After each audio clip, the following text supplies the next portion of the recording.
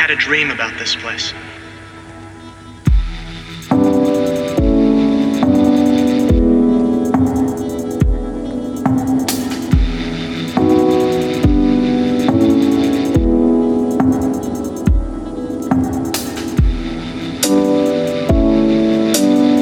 Then I realized what it is.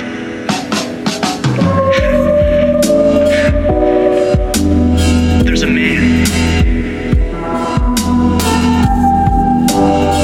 I can see him through the wall.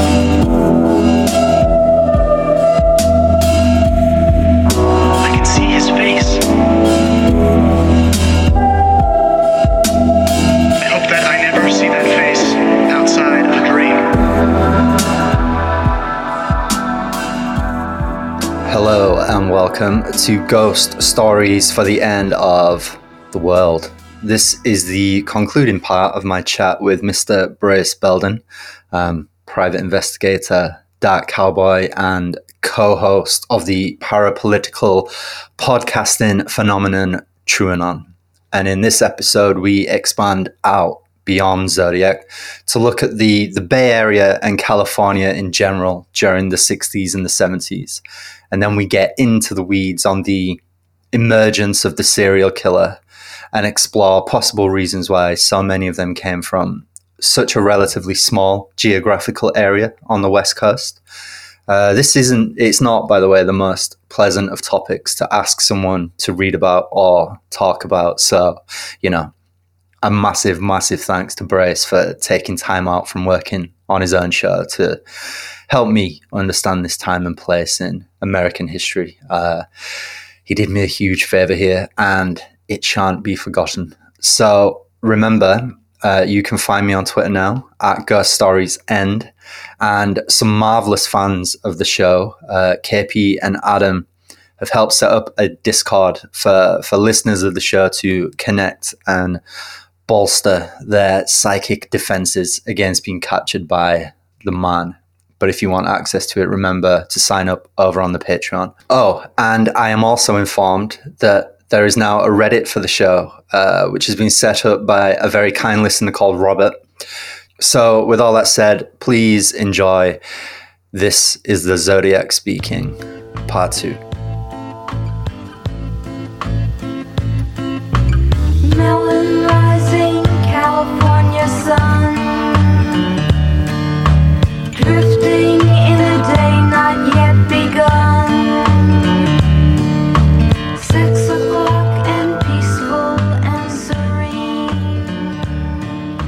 floating in a technicolor. So yeah, the Zodiac killings take place against broader backdrop of, as we know, massive social change, massive paranoia as well.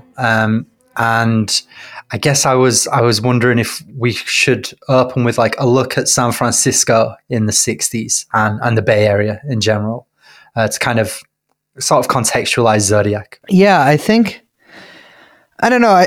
I feel like people have always thought of the Bay Area, San Francisco in particular, but the Bay Area as well, as a refuge for freaks and lunatics and oddballs and misfits, which, to be clear, it is in a way, but I don't think in sort of necessarily the positive way that people think it was. San Francisco was not always, actually not for most of its existence, this sort of liberal haven that it is described as. Obviously it has been much more tolerant of, let's say, other political ideas and whatever, throughout its history, but it has had its current reputation basically stems from the 1960s.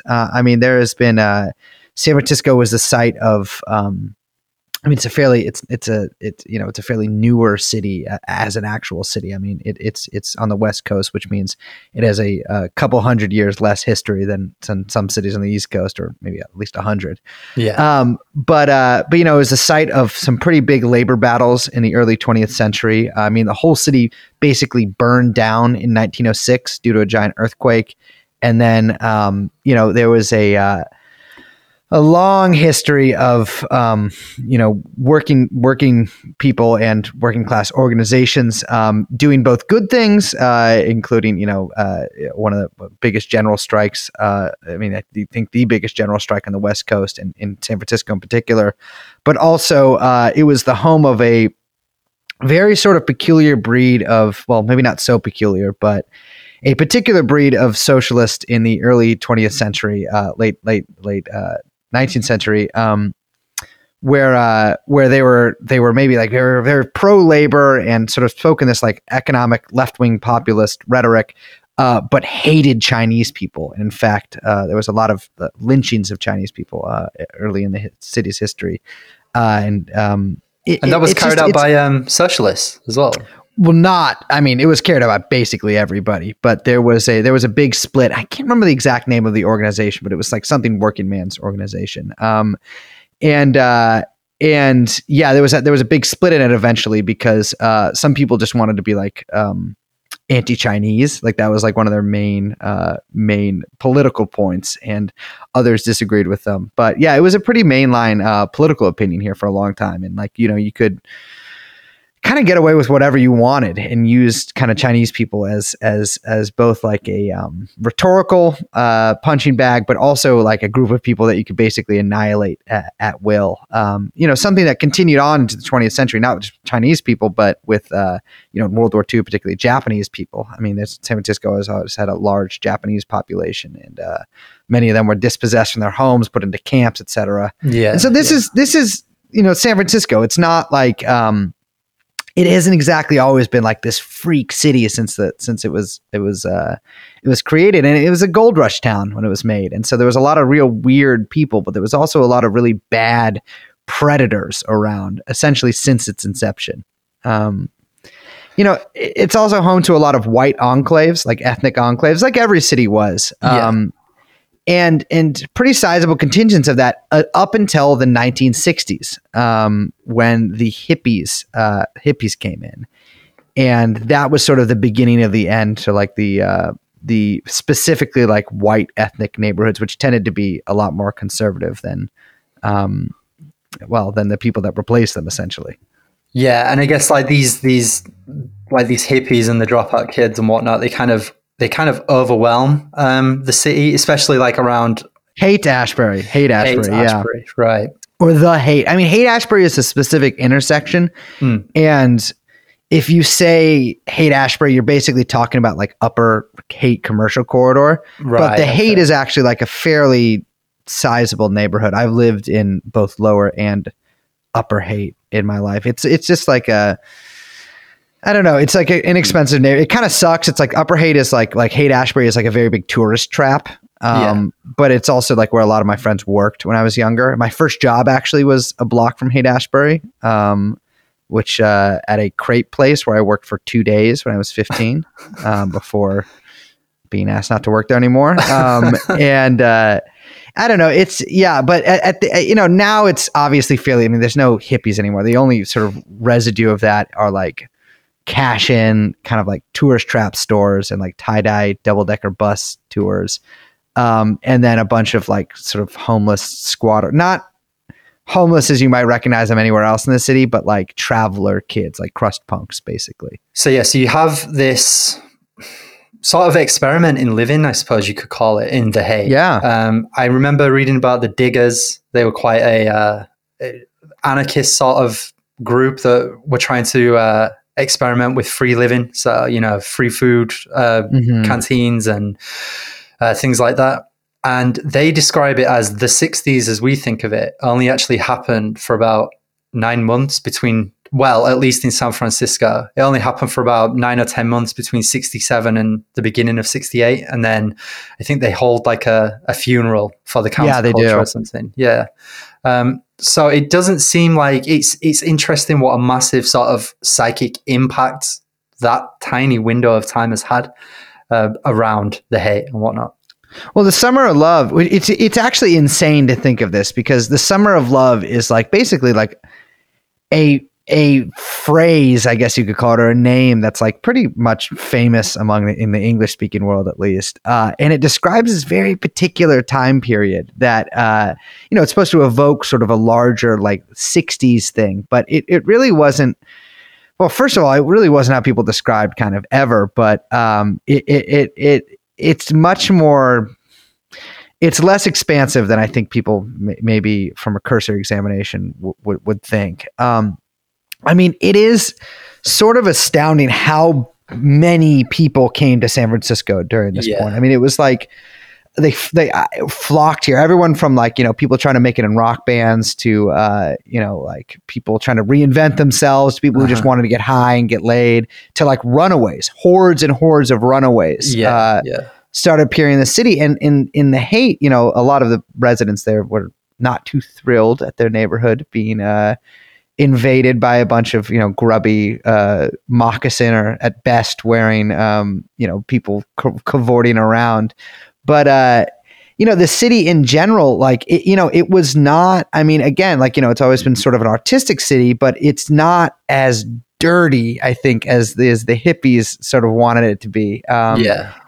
And so there were some pretty big tensions in the air at this time. I mean, there were the whole country was tense, but San Francisco did not deal well with its invasion of hippies. And on the other side, of course, you had like Berkeley and sort of a lot of.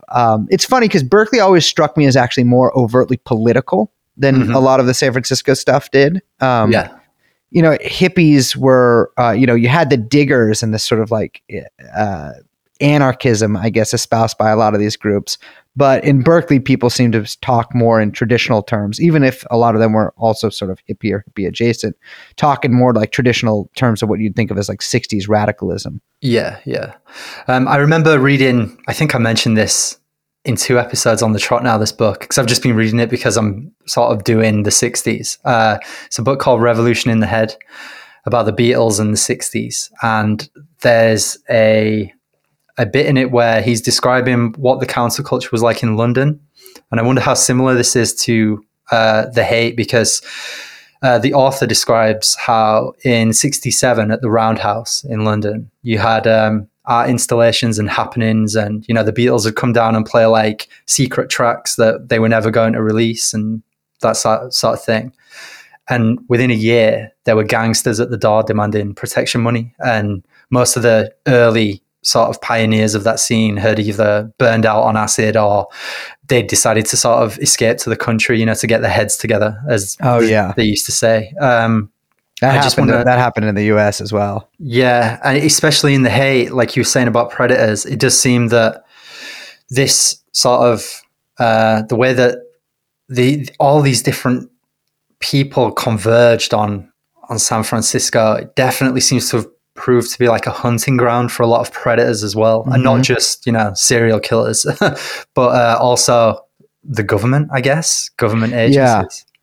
Yeah, well, I mean, talking specifically about LSD, I mean, which is kind of hard to get away from in this conversation. I think after beating Greenwich Village, the CIA moved Operation Midnight Climax, which is, I think, one of the more famous kind of MK Ultra adjacent operations, which is where they had prostitutes give Johns a variety of drugs, but I think also LSD, right? And and film them and observe the reactions. And that was going on until supposedly it ended in 1963, where I think maybe the people behind it moved on to some more greener pastures and some more, I guess, riper fruit that they could exploit. But I mean, LSD, so you have in the Bay Area 2 pretty famous institutions, or several famous institutions, but in particular at Stanford, which was one of the most evil places in the United States, and UC Berkeley, which is also very evil, but to a different extent. And, you had basically LSD, like it's sort of penetration of the counterculture really came up through the Bay Area, especially through sort of the scene surrounding Stanford. Ken Kesey, what's that guy? Tim Leary, the Merry Pranksters, that guy from the Grateful Dead as well. Hunter. you had Oswald or Owsley, excuse me, Stanley.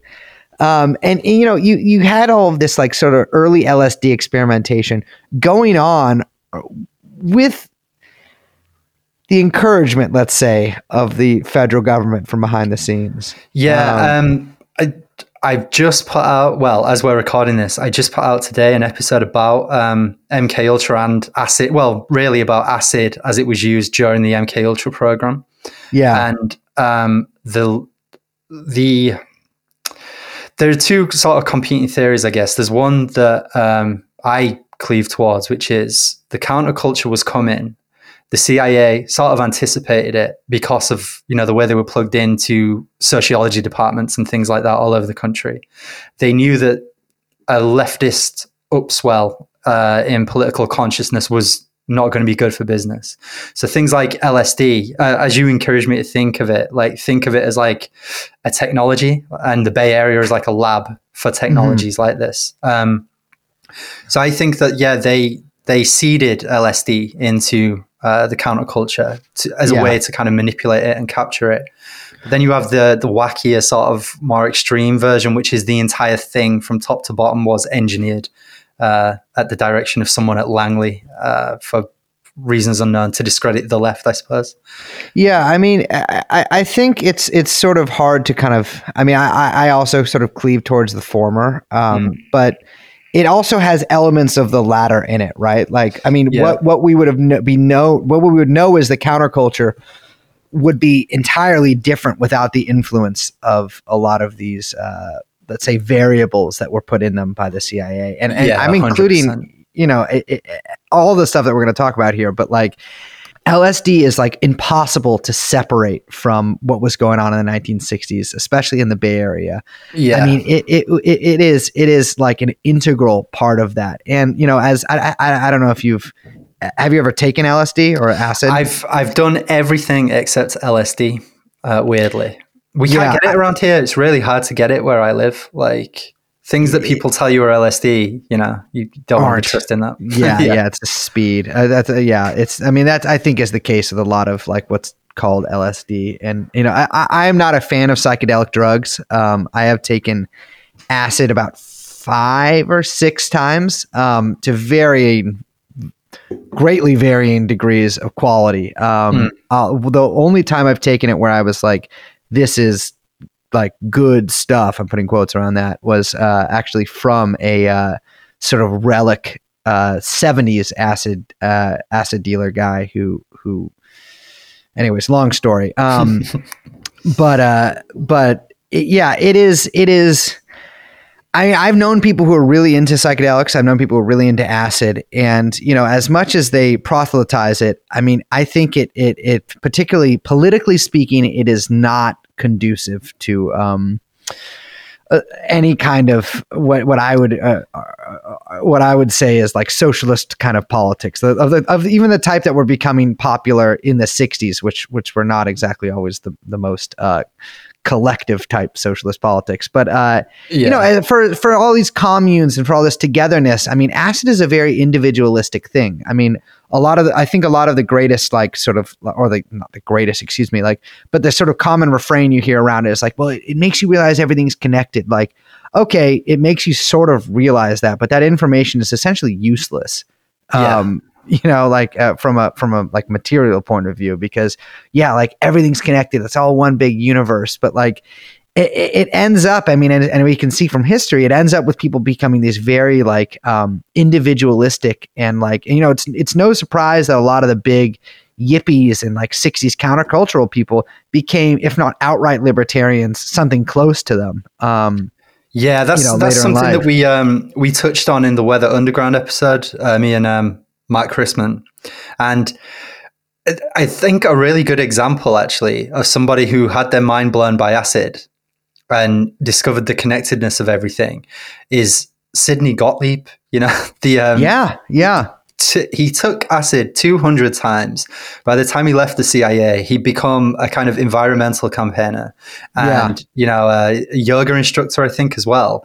And yet at the same time, I think I say in that episode, he possibly is one of the most prolific torturers of the 20th century. Yeah. So despite the, like the messianic qualities of like LSD or the transcendent qualities, he still had no trouble separating his own inner journey from like what he was inflicting on the world. Yeah.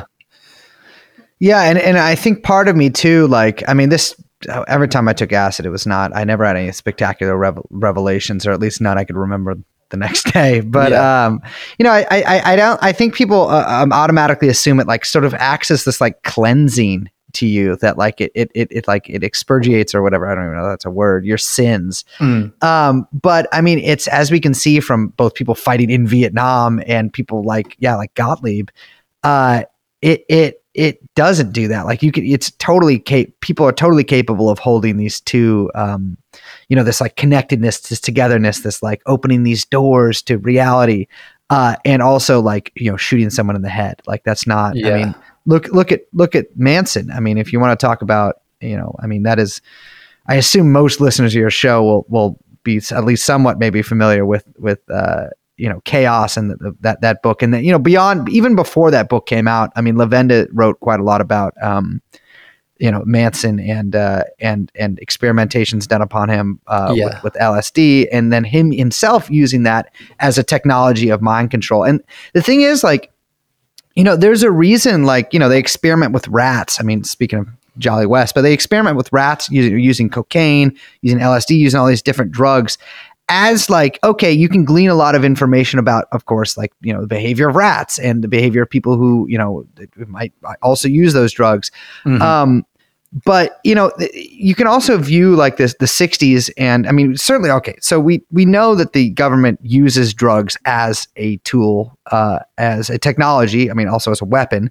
But, there's these very famous stories from the 60s about like, like the bad acid at Woodstock, or in San Francisco in particular, there was a big thing about how all the acid disappeared one day and then it was replaced by speed. Right. Yeah. And I associate British people with speed because you guys like, I don't know why. Shit. I don't know myself why that is. I mean, it's just a thing. It's just when you sort of a certain age and in a certain place, everybody has speed. Yeah. I mean, I think the amphetamine of the 60s was slightly different than maybe the methamphetamine of today. I did quite a lot of methamphetamine when I was younger, and it is bad for you. It makes you a paranoiac. It makes you, I mean, I think meth is by far the most evil drug that there is. Yeah.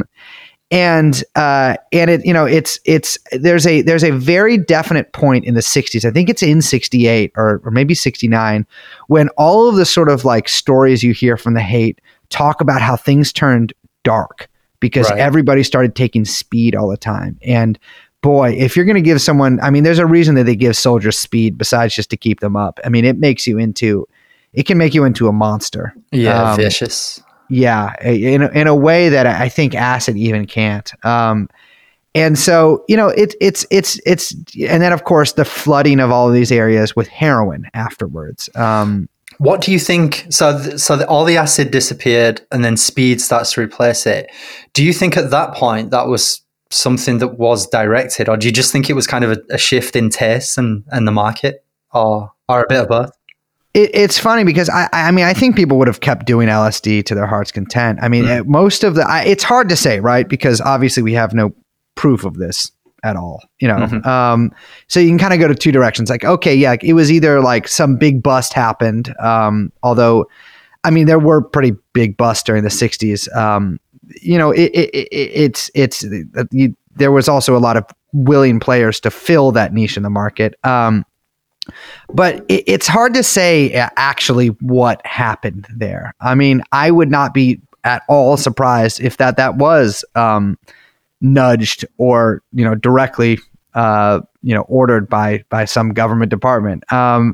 But it also, of course, could be a change in I don't know, in taste or something like that. But I don't see that because meth is just amphetamines are just such a like. I don't know. I think people could sort of see it tearing everybody apart, but it's also highly addictive and you can do it in a way that I think you can't do LSD in. So yeah, I don't know. It's hard to say, but it did get replaced by heroin. We do know that the heroin replacement, or at least the flooding of heroin, was a direct result of the U.S. government's entry into not entry, as they've been in it for a long time, but direct manipulations, let's say, of the global market for heroin.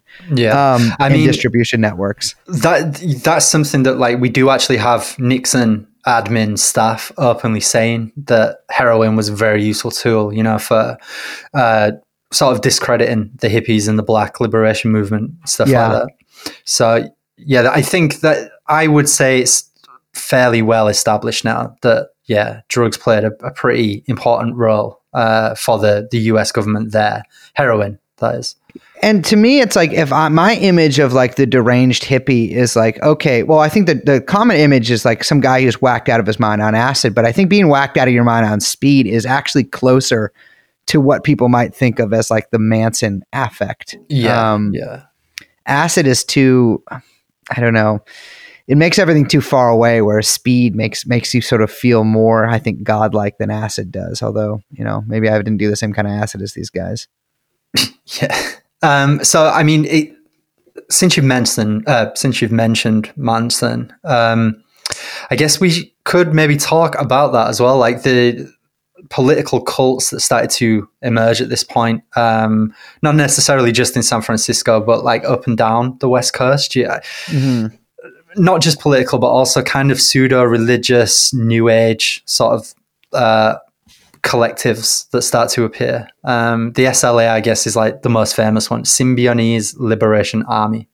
Yes. I had to practice pronouncing that. Funnily enough, Paul Avery actually wrote a book on them that my dad said the last time they ever hung out, they spent the night railing cocaine in my dad's apartment. And Paul Avery's book, I guess, on the SLA had just come out, or maybe it had come out previously or something. And he wrote my dad this dedication inside the cover of it. My dad has that book. That's how I found out who Paul Avery was in the first place.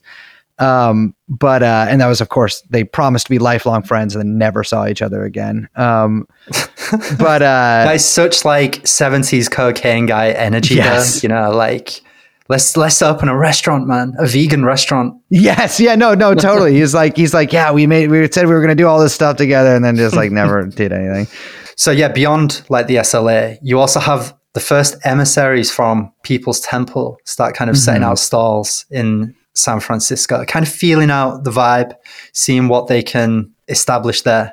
Yeah. Which obviously is quite ominous because we know what comes next. I'm ambivalent about the shit around People's Temple. Well, more specifically about Jonestown. I don't know that I buy much of the MK Ultra stuff about it.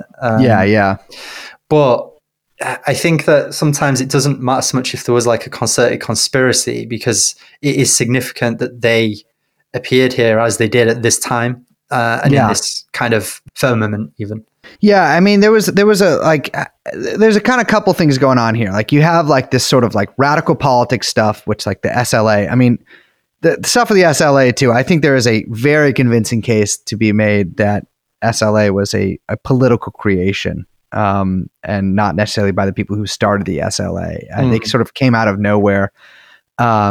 I mean, they obviously came out of somewhere, but they didn't really necessarily emerge from any existing political currents. And, the connection between Donald DeFreeze and the, I think it was the Black Cultural Association, and the guy who ran that, it was also, I believe, a UC Berkeley professor who had been let's say a CIA attache in Vietnam. Yeah. And just the immense cultural impact that they had, I mean, obviously kidnapping Patty Hearst is a pretty big deal, but, as opposed to anybody, I mean, there was quite a lot of strange political stuff happening in this time period. And that gets worse through the 70s, when a lot of those things start to sort of fall apart. But SLA, I think, is really emblematic, and the milieu that's comes out of, the Church of Satan was founded here in 1966. Personally, whenever I read anything about talking about the Church of Satan as this really big bad actual Satanist conspiracy thing is I always sort of like I mean, if you look into it even a little, it's just like it's like bullshit. Like it's like I'm gonna hit you with another inappropriate internet comparison. Anonymous, you know. yeah, It's the Anonymous of Satanism. It's like you think it's this amazing network thing that, you know, if only you could discern the contours of it, you would uncover something huge. But it's just a bunch of LaVey is basically like a clout shark. Like he's just trying to hang out with Sammy Davis Jr. and like do cocaine. I mean, I've asked my dad about them before, and he's like, I mean, he never came into contact with them, but he's like, yeah, I was just like, everyone kind of just thought of them as like people who had group sex. Yeah, like a way to pick up, like it was like these kind of like creepy guys picking up girls. Yeah, he played the devil in Rosemary's Baby. I think. Exactly. I mean, which actually that is, you know, considering he made that, I don't know. Yeah, I mean, that actually is more convincing than being a creepy guy than, or little more than a creepy guy than just having the Church of Satan. But, you know, not a formidably like powerful force that was actually behind anything. And, you know, actually LaVey, you know, after the hubbub of the 60s kind of dies down, strikes a pretty pathetic figure in the cultural consciousness. I mean, he kind of never regains his former glory and just becomes this sort of like, you know, countercultural figure shunted to the side and, you know, sort of slumping through life like so many of these fucking burnouts. You know, you had the Process Church move to, you know, obviously had members in the in San Francisco, although they go underground in '68. The Process Church fascinates me just because of the incredibly fucking bizarre journey that outfit has undergone over the last like 60 years or so. Yeah. They're now a pet rescue service. Yes. I understand. And Best Friends Animal Shelter. And this from publishing like special magazines called Death in like the early 70s. That's incredible. Like, but yeah, I've been trying to get hold of some of their magazines actually. I found a couple on eBay, but I don't know how legit the asking price is because it seems quite They're cheap. expensive. Oh, really? Because I haven't looked up in a long time, but when I looked it up, I maybe I'm wrong. Maybe I'm thinking of something else, or it's like a collection. But like, I feel like when I looked up Process Church magazines, they were like hundreds of dollars. That feels right. The price I'm seeing feels wrong. The Death issue is one of them, and they only want like 35 quid for it, which is nothing really. $8,000 in American. Yeah, well, maybe it is right then. Maybe it's legit, and I should go for it. But you had the Nation of Islam there as well. I mean, San Francisco, or excuse me, the Bay Area has always had sort of a lot of like kind of breakaway Black Muslim sects too. Mm-hmm. There was a sort of spectacular, I think, one murder and maybe another attempted murder connected to the Your Black Muslim Bakery, which was then it was called Your Black Muslim Bakery in Oakland, which I've been to before or went to when it was still extant. They killed a journalist, I think, for reporting on some kind of like financial malfeasance that the company was undergoing in a pretty brazen like downtown hit maybe 10 years ago in Oakland. I mean, you just had all of these like really intense, insane groups. Then you also, of course, had like the Weather Underground, and a lot of the sort of more violent sects I kind of popped up in the early 70s in the Bay Area. There was a series of like, I never know how to pronounce this, but Intersynon. Oh fuck! Wait a minute. Intersynon. When people like it's Intersynon. You know, communal warfare between a lot of and often pretty violent communal warfare between a lot of left wing political groups, starting in the late 60s. I mean, I think. You know, I started even with the Black Panthers. I think one of their main members was killed, and I think found dead or chopped up in like the Santa Cruz Hills. Yeah, there's a pretty dark passage. Well, it's Chaos, so they're all dark passages, but there's an especially dark passage in Chaos where he's talking about how the FBI were kind of actively engineering tit for tat hits between different splinter factions of the Black Panthers. And I mean, we talked about this before, but obviously it's something that they weren't doing with like the Weather Underground, you know. Yeah, I mean that there's a famous occurrence of that happening. I think in UCLA, where US, which was like a Black Panther type group, and the Black Panthers actually had a shootout. Engineered, I believe, by the FBI. There, I'm not remembering all the details correctly. Funnily enough, a lot of people don't know this is actually the People's Temple and the Black Panthers had a shootout at one point in the Fillmore over control of who gets a seat on a community board. I have never heard this before. When did this happen? Later in the 70s. Holy shit. But yeah, it was in the Fillmore. Holy fuck. You know, like, there's a lot of strange connections. Well, obviously, there's a lot of strange connections with Jim Jones and like Patty Hearst as well. Like, he offered some of his People's Temple followers as hostages, or he offered to negotiate with the SLA as well.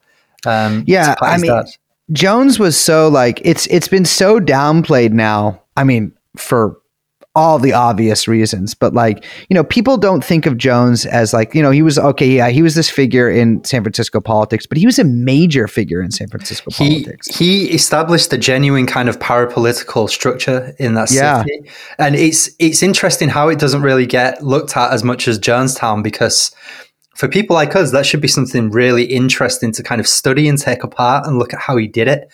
Not because like I want to do what he did, but just as a kind of a parapolitical organization sort of developing and forming and attaching itself. But like Harvey Milk, for instance, was like closely attached to Jim Jones. It's like, and that is obviously excised from all the sort of histories of the time.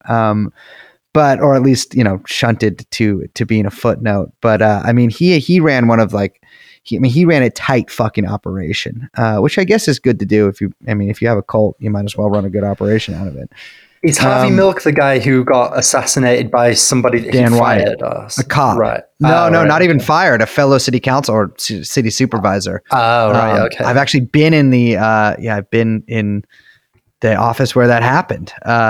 He did it at City Hall. And then cops, this is the other thing we need to mention with the Zodiac stuff too, is that cops in San Francisco are like, let's just say the dominant cultural trends have not penetrated the police department, and they had not during the 1960s, and they had not during the 1970s and 80s, and even today.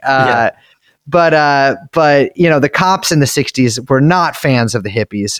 Even in the 70s, when Dan White, a former SFPD officer turned city supervisor, killed not only his coworker, a fellow city supervisor, but the mayor. There were cops walking around in free Dan White t-shirts. My dad told me that at one point, because he kind of lived near the police station in North Beach, at one point he was at a bar and he heard 4 cops talking about how they wish they could burn down every gay bar in the city right after sort of the White Night, which is when a bunch of people sort of rioted at City Hall and burned cop cars in protest over, I believe, Dan White's acquittal, because he did famously get acquitted due to the Twinkie defense. Which he said what is the Twinkie defense? So the guy, Dan White, the killer in that case, he said he ate too much sugar, and it he was unhealthy and ate too many Twinkies, and then that's why he killed 2 people. And he got off with it. I think he might have later he later killed himself, but I think he later might have gotten arrested, or might have done. I think he might have had to be in jail for some reason. Can't remember exactly the full details of that, but this was like famously did get acquitted of some of the charges.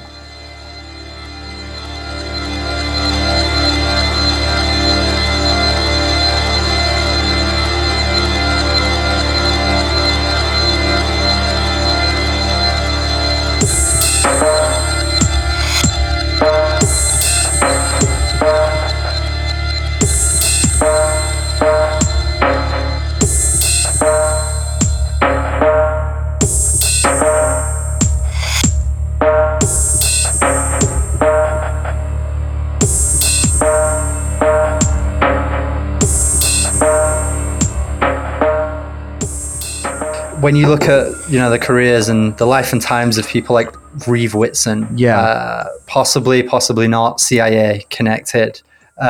These guys were kind of given free reign to sort of establish themselves and sort of percolate through the counterculture as it developed, and kind of openly sort of subvert and infiltrate a lot of these groups. But what I guess we should probably start looking at in more detail is, bear with me a sec. So you have like a definite disillusion starts to come over the place. Yes. You know, particularly as the 70s sort of dawn. And it's quite sad really in some ways, because I am sympathetic, you know, to what people like the Diggers, I mean, I'm not an anarchist, but I'm sort of sympathetic to what they were trying to do. But yeah, it just seems like the game got too much for everybody, and events sort of overtook people.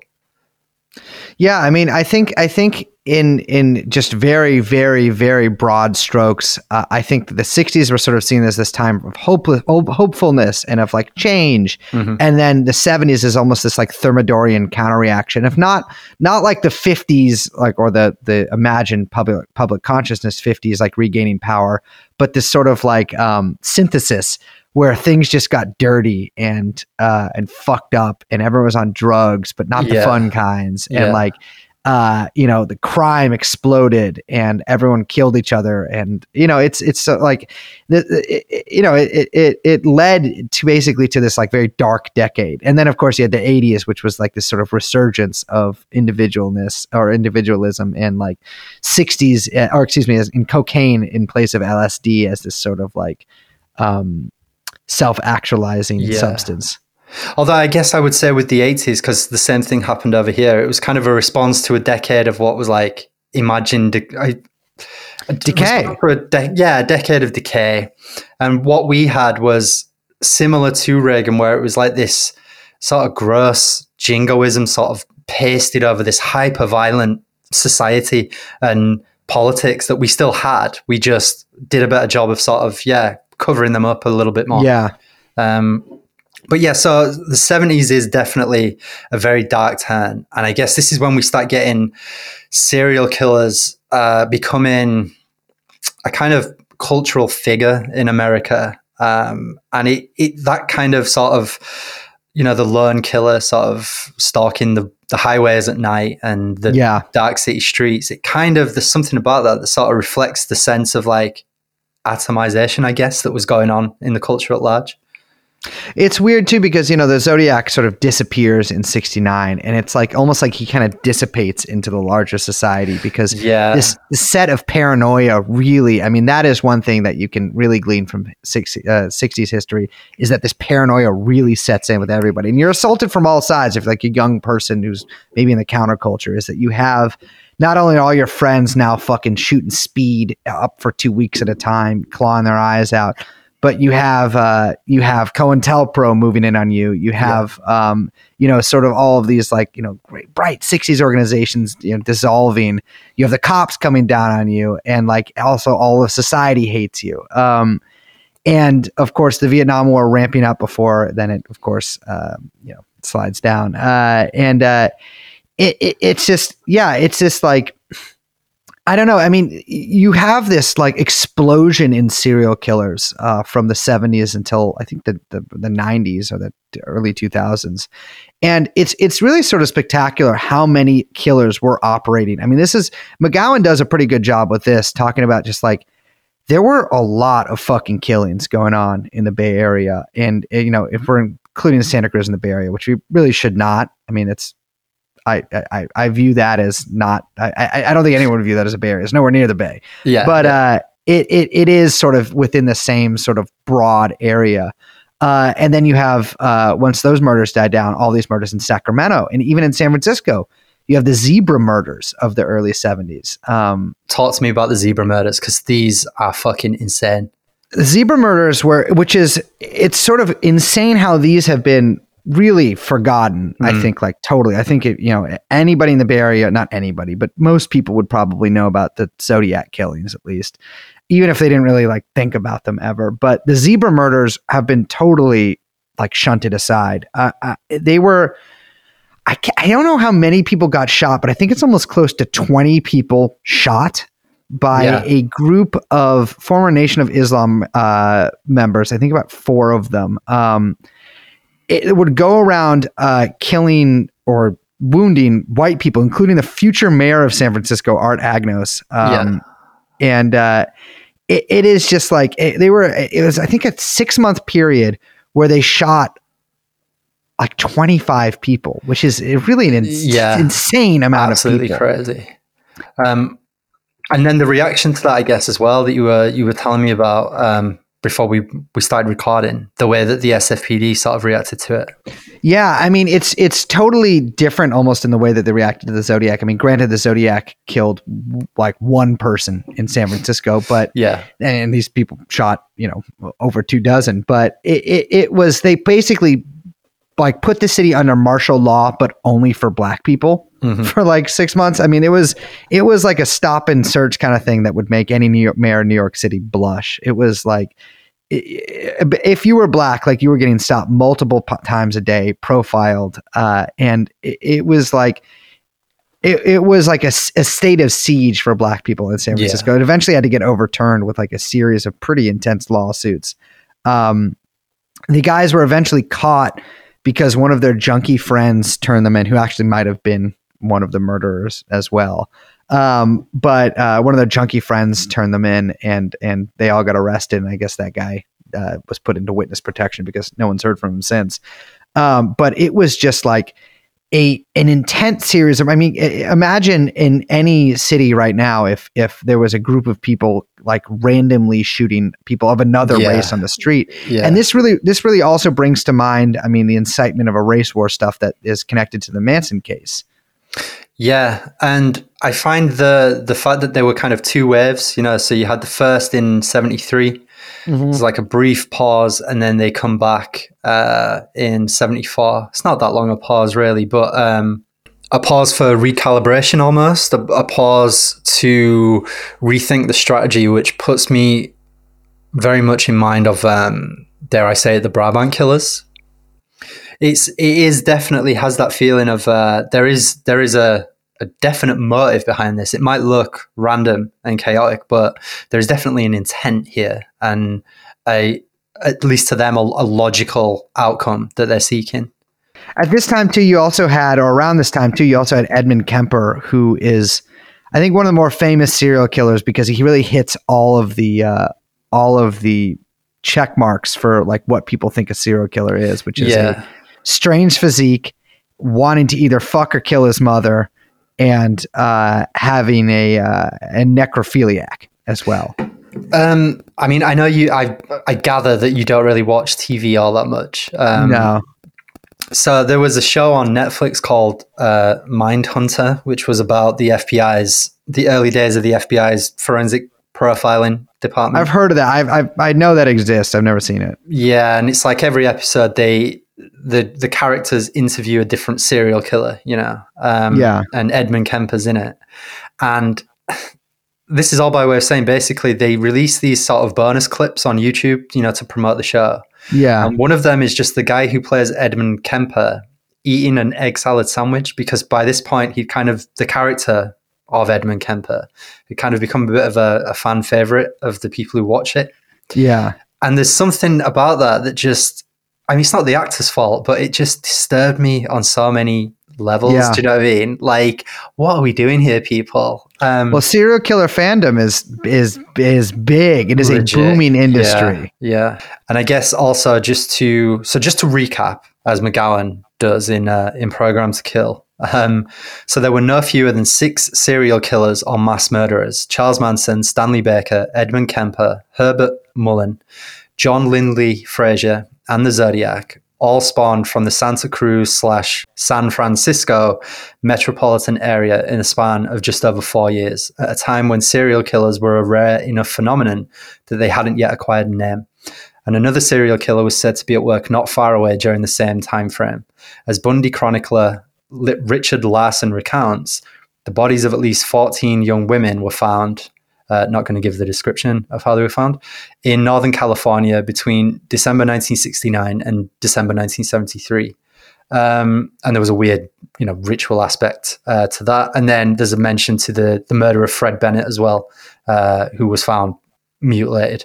So yeah, there's talk of fandom, like Ted Bundy especially has become sort of the is it the serial killer, I suppose? Yes. Yeah. Fandom.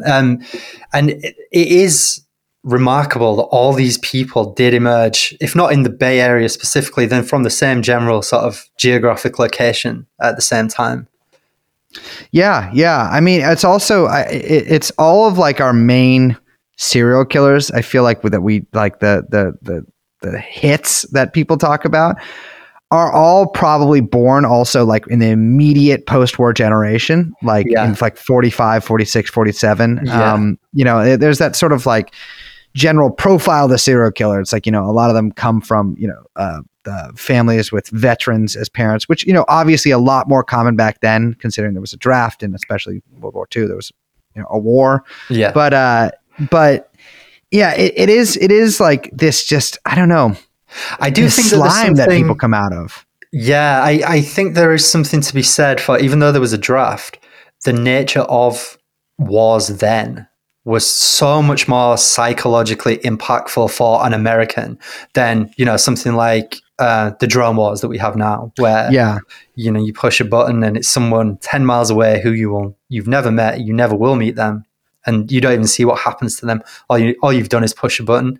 Whereas, World War II, Korea, even Vietnam, visceral. It's visceral. It's devastating in a way that your experience wouldn't be with the more technologically advanced wars of later years. So when you go home, you're bringing back a different set of experiences and a different type of trauma, I suppose. Yeah, absolutely, and much more like high impact too. Like, it's here. It's the wars in Iraq and Afghanistan. I mean, you might not know anybody who ever actually. I mean, probably chances are somebody who's been in the army or something, but you probably don't know anybody who's like fired a rifle or anything like that or been in a battle. Yeah, I was just about to say, like, I have known a fair few Iraq squaddies. Yeah, fucking don't get me started. But yeah, I've known a fair few of them, and they always seem to have been at one step remove from the actual fighting. It's very rare I come across like someone who was in the army who was actually firing a gun and seeing someone in front of them die as a result of that. Yeah. I mean, even just at the it's like in the nature of warfare, even if you're not in the, in most fighting that goes on now, the fact that weapon technology has advanced, even in its like most primitive level, to be more long range than it was at these times. I mean, Vietnam, less so, but in World War II, generally battles were pretty close up. But the average engagement distance, I think, for modern armies fighting like Iraq and Afghanistan is like 600 meters or something. I mean, that's very far. Then unless you're seeing somebody through optics or something, you're probably not really going to see them much more than as a dot. Yeah. And I guess so. Like, you have this generation of serial killers and mass murderers and whatnot. So they're brought up in that post-war environment that's kind of racked with violence. Mm-hmm. And as you suggested, it's kind of the mind of a killer. It's this. A lot of them have a kind of severe mental illness that is basically indistinguishable from post-traumatic stress disorder, or even what we think of as people who survived MK Ultra. So whether they were direct participants or not, the end result is effectively the same. They are in a dissociative state a lot of the time.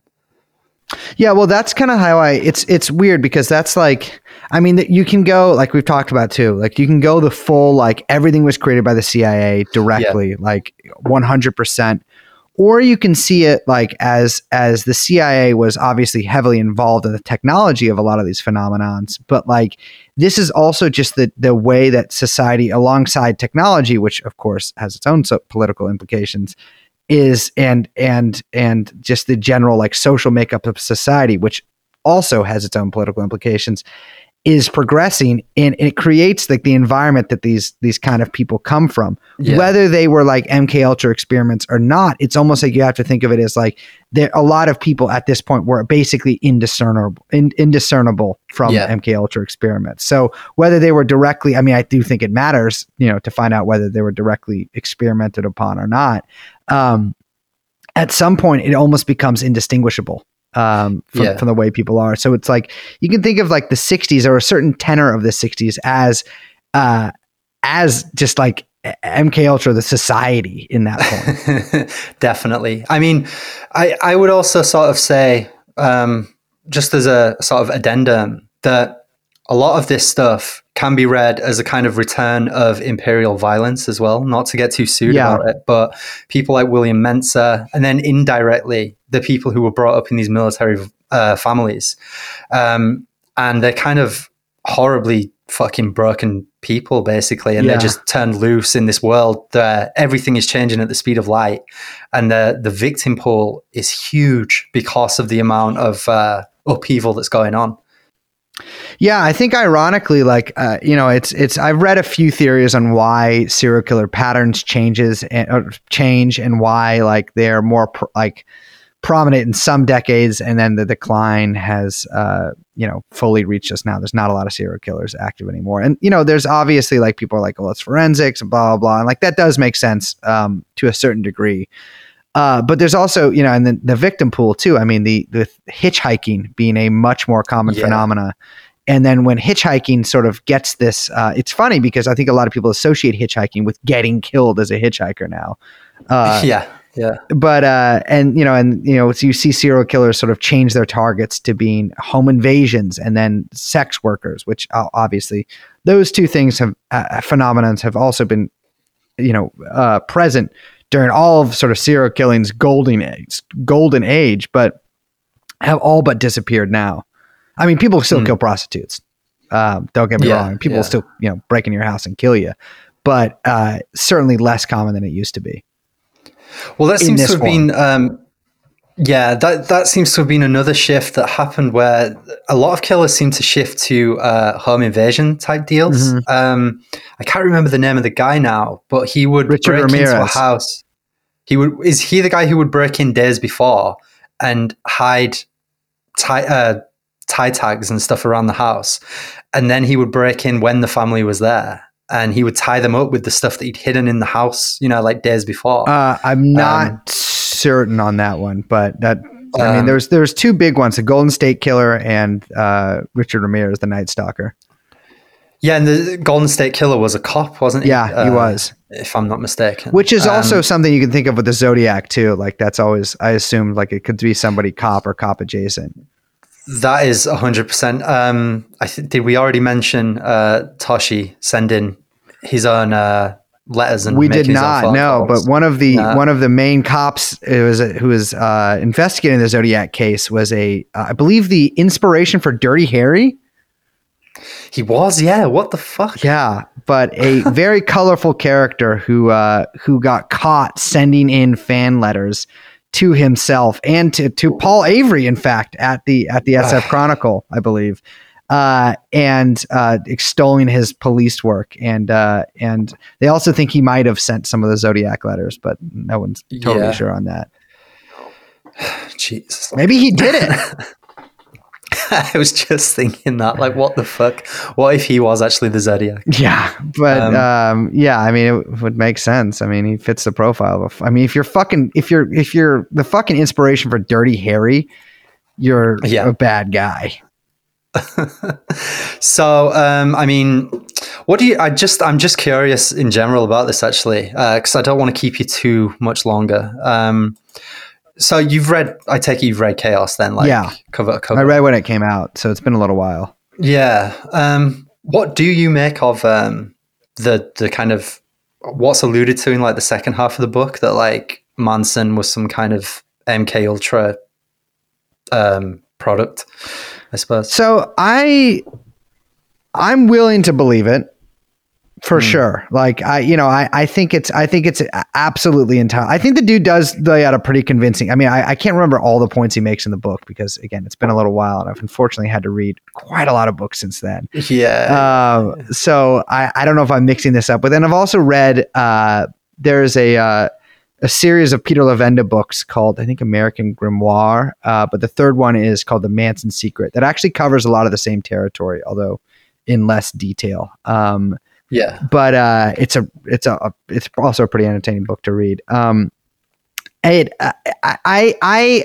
think it's entirely within the realm of possibility for sure. I have talked to some people I know who know a lot more about drugs than me, who say it is maybe not as possible as people think, and certainly harder than people might make it seem. But yeah, I mean, I think it's one of those things like 9/11 where if like the CIA had planned it, then that's how they would do it. Yeah. I'm certainly convinced that he was some kind of like a protected informant. Without a doubt. He establishes that really solidly. The raid on Span Ranch a couple of weeks before the murders where they found all these guns and weapons. That should have violated his parole and he got off anyway. There's other stuff as well beyond that. But I'm still kind of, I believe it's entirely possible that he was like some kind of ultra project, but I don't know. I don't know if we'll ever know for sure, really. Yeah. I mean, that's the thing with a lot of MK Ultra stuff is like, I mean, not definitionally, but like, almost all of those documents were burned. It's literally impossible to find out for sure with a lot of this stuff because there can't be any corroborating evidence that we know about that exists right now. That's like smoking gun stuff because that was very deliberately burned by the people who conducted these experiments. And so, and then I guess like the subsequent investigations, like the commissions and stuff, that was largely an exercise in just burying the ashes. Exactly. Even. Yeah. There's so much more I want to talk about, but Jesus, we've been going for hours at this point. I don't know. How do you want to sort of enter the end run sort of thing? I think we can talk about how, like I was saying before, like the Zodiac sort of like dissipated into the 70s, but then the 70s dissipated into the 80s, into the 90s, into the 2000s, and we sort of have the decline of serial killers and the massive, I'm sure very humorously to you foreigners, upsurge in mass shootings. And, it's funny, I try to think about the connections between the two, right? Like, because we have seen like a precipitous decline in serial killers and a huge upswing, obviously, in mass shooters. I mean, there were mass shooters before sort of the modern era, specifically thinking about the bell tower shooter at Texas A&M, but I can't think of any other real famous ones besides that, although they did exist. It seems to me that they come from two different impulses, but they obviously serve, I think, the same purpose for a lot of these people, or at least a similar one. Although there's a certain like sort of sexuality that I think is present in serial killers, whether they actually have sex with people or not, or rape people or whatever or not, that is missing in mass shooters. I don't know. It seems to me that both are like really, I know this is such a fucking banal point to make, but like really indicative of their time. I mean, I don't even know if this is a banal point at this point because I've been sort of toying with it for the last week. So I don't know anymore if it's actually meaningful. But the thing I've been talking about how serial killers and the media coverage that surrounds them, they make for very good kind of narrative structures, the stories of them. Whereas mass shootings are kind of instantaneous and over, and the only residual coverage people have then is to kind of count the bodies and go through the same cycle of trying to figure out what made this person snap. Yes. And they don't yet have a way to extend that as a narrative in mass media. So I think that explains why serial killers still dominate, true crime formats and things like that. Whereas mass shooting is much more terrifying and unsettling in a way because it doesn't make any narrative sense to most people, No. And it's funny. I think serial killing, or excuse me, I think even more than serial killers. I think mass shooters is much more mimetic, and like people, like I think that the sort of like copycat idea about serial killers is much more present in mass shooters. Like it's my friend sent me this study about how many other mass shooters are like reference the Columbine shooters in either their like lead up to doing it or their explanation or anything like that. And it's like the majority of like the most prominent mass shootings in this study that they showed me actually do reference Columbine as like as part of their I don't know, I guess not motive, but like inspiration for doing it. And just like self-justification, really, isn't it? Like, and I think it's similar too, that like, I think you have the same factors of this happening organically. And I mean that in a very loose sense, but you also, I think, have some of this probably encouraged by the government, if not, outright sometimes taken in the government's own hands, but also like as a general sort of symptom of the way that society is structured too. Yeah. I had that thought actually that just with the way that kind of working patterns and stuff have changed nowadays as well, I wonder if that plays a role. People are working a lot longer. People are working a lot longer and also more safety conscious as a result, when they finish a late shift or something. So they're not as likely to kind of be like caught out by somebody who's on the prowl for a victim. Whereas mass shooting, you can do that anytime, anywhere, as long as you've got a spare hour. Yeah. And a place where people are gathered. Yeah. It's just like, it's like a much more sudden release of violence rather than like, serial killing generally, although not in every instance, but generally, they take place a series of weeks or months or sometimes years, whereas mass shootings almost exclusively happen in one burst. Yeah. It kind of matches the world we're living in now, where everything is like instantaneous. Yeah. But just like you have like serial killer fans, you also have really young mass shooter fans too. I mean, there's a lot of, I'm not going to say like a huge amount, but like there's definitely a lot of young people. My friend wrote a sort of like a small novel that they wrote that was about Columbine, not in like an admiring type of way. And then they got a lot of hate mail from people who genuinely did admire Columbine shooters. And like, it's a big thing, I think, among like sort of like TikTok young people, which is, don't even get me started on that. I think as long as something can be mediated, it's going to find some fans somewhere, I mean, when I first sort of got interested in all of this stuff, like as a teenager, it was through like reading about the mafia, but there was a deeper story there that you could never really get in like, the schlockier accounts, because people have like their favorite gangsters and their favorite mob families and their favorite wars and stuff. And it's like, I just want to read about like the economics of it, and, how this thing works at a mechanical level. And it's quite interesting actually. Like I bet it holds true for even stuff like terrorist attacks and stuff. On some level, people will have their favorite terrorist attacks, with, I guess 9/11 would be the big one. That's the biggie. It's I think too with the Zodiac is that the enduring mystery of it too, and the fact that there's a fucking literal puzzle for people to figure out. Yeah, it's a self-reproducing cottage industry at this point. The Zodiac. I think the film did a lot to kind of restart the interest in him. That's what it seems like. I think that, I mean, it's no sort of surprise, I think, that like the majority of serial killers just that are known about globally come from the US. I think that's for a variety of reasons. One of which is, I think, the United States' obsession with serial killers, whereas they might not be tracked as closely in basically anywhere else in the world. Maybe the UK.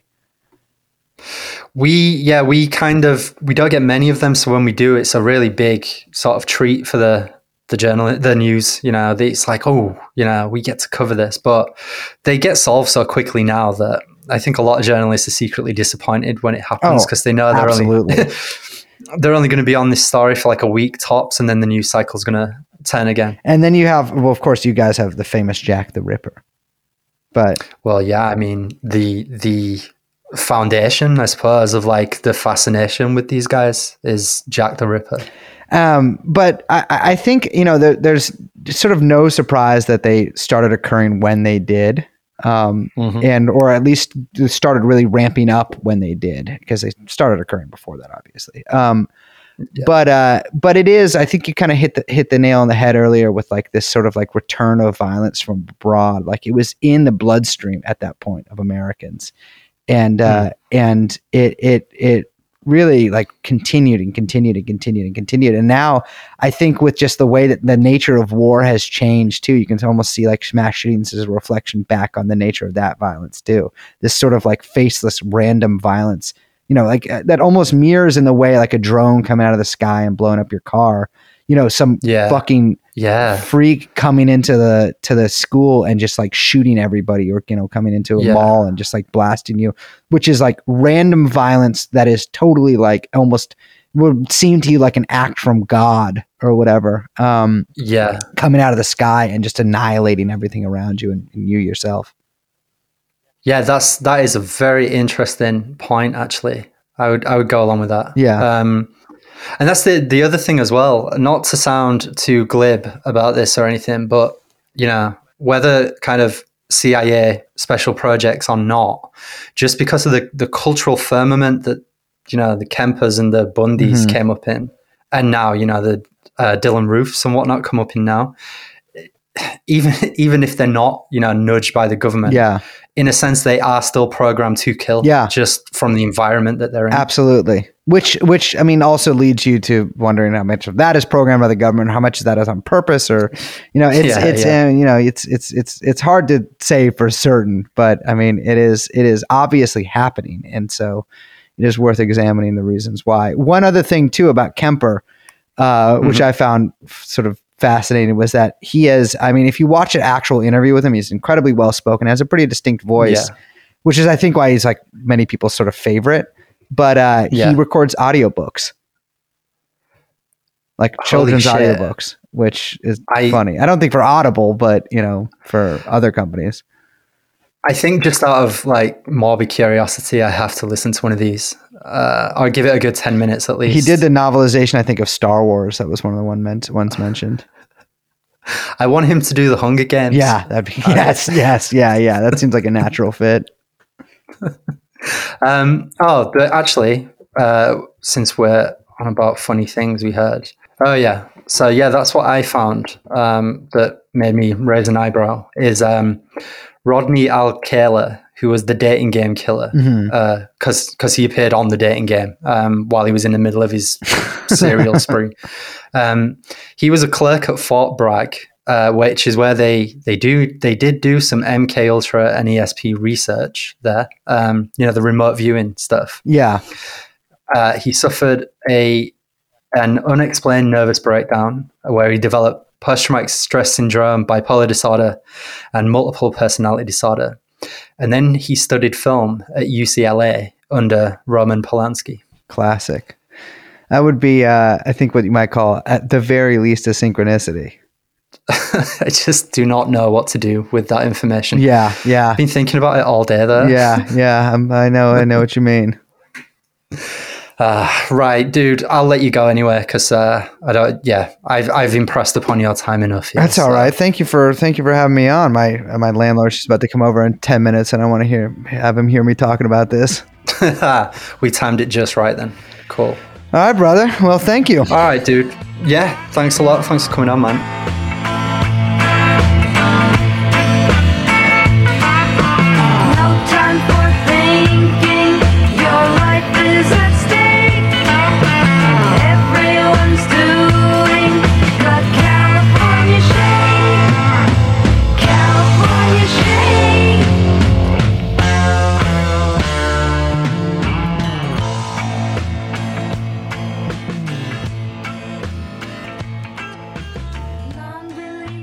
And as it was, so it goes. Thanks again to Brace for making time for this trip into a very dark corner of the American experiment, to be fair.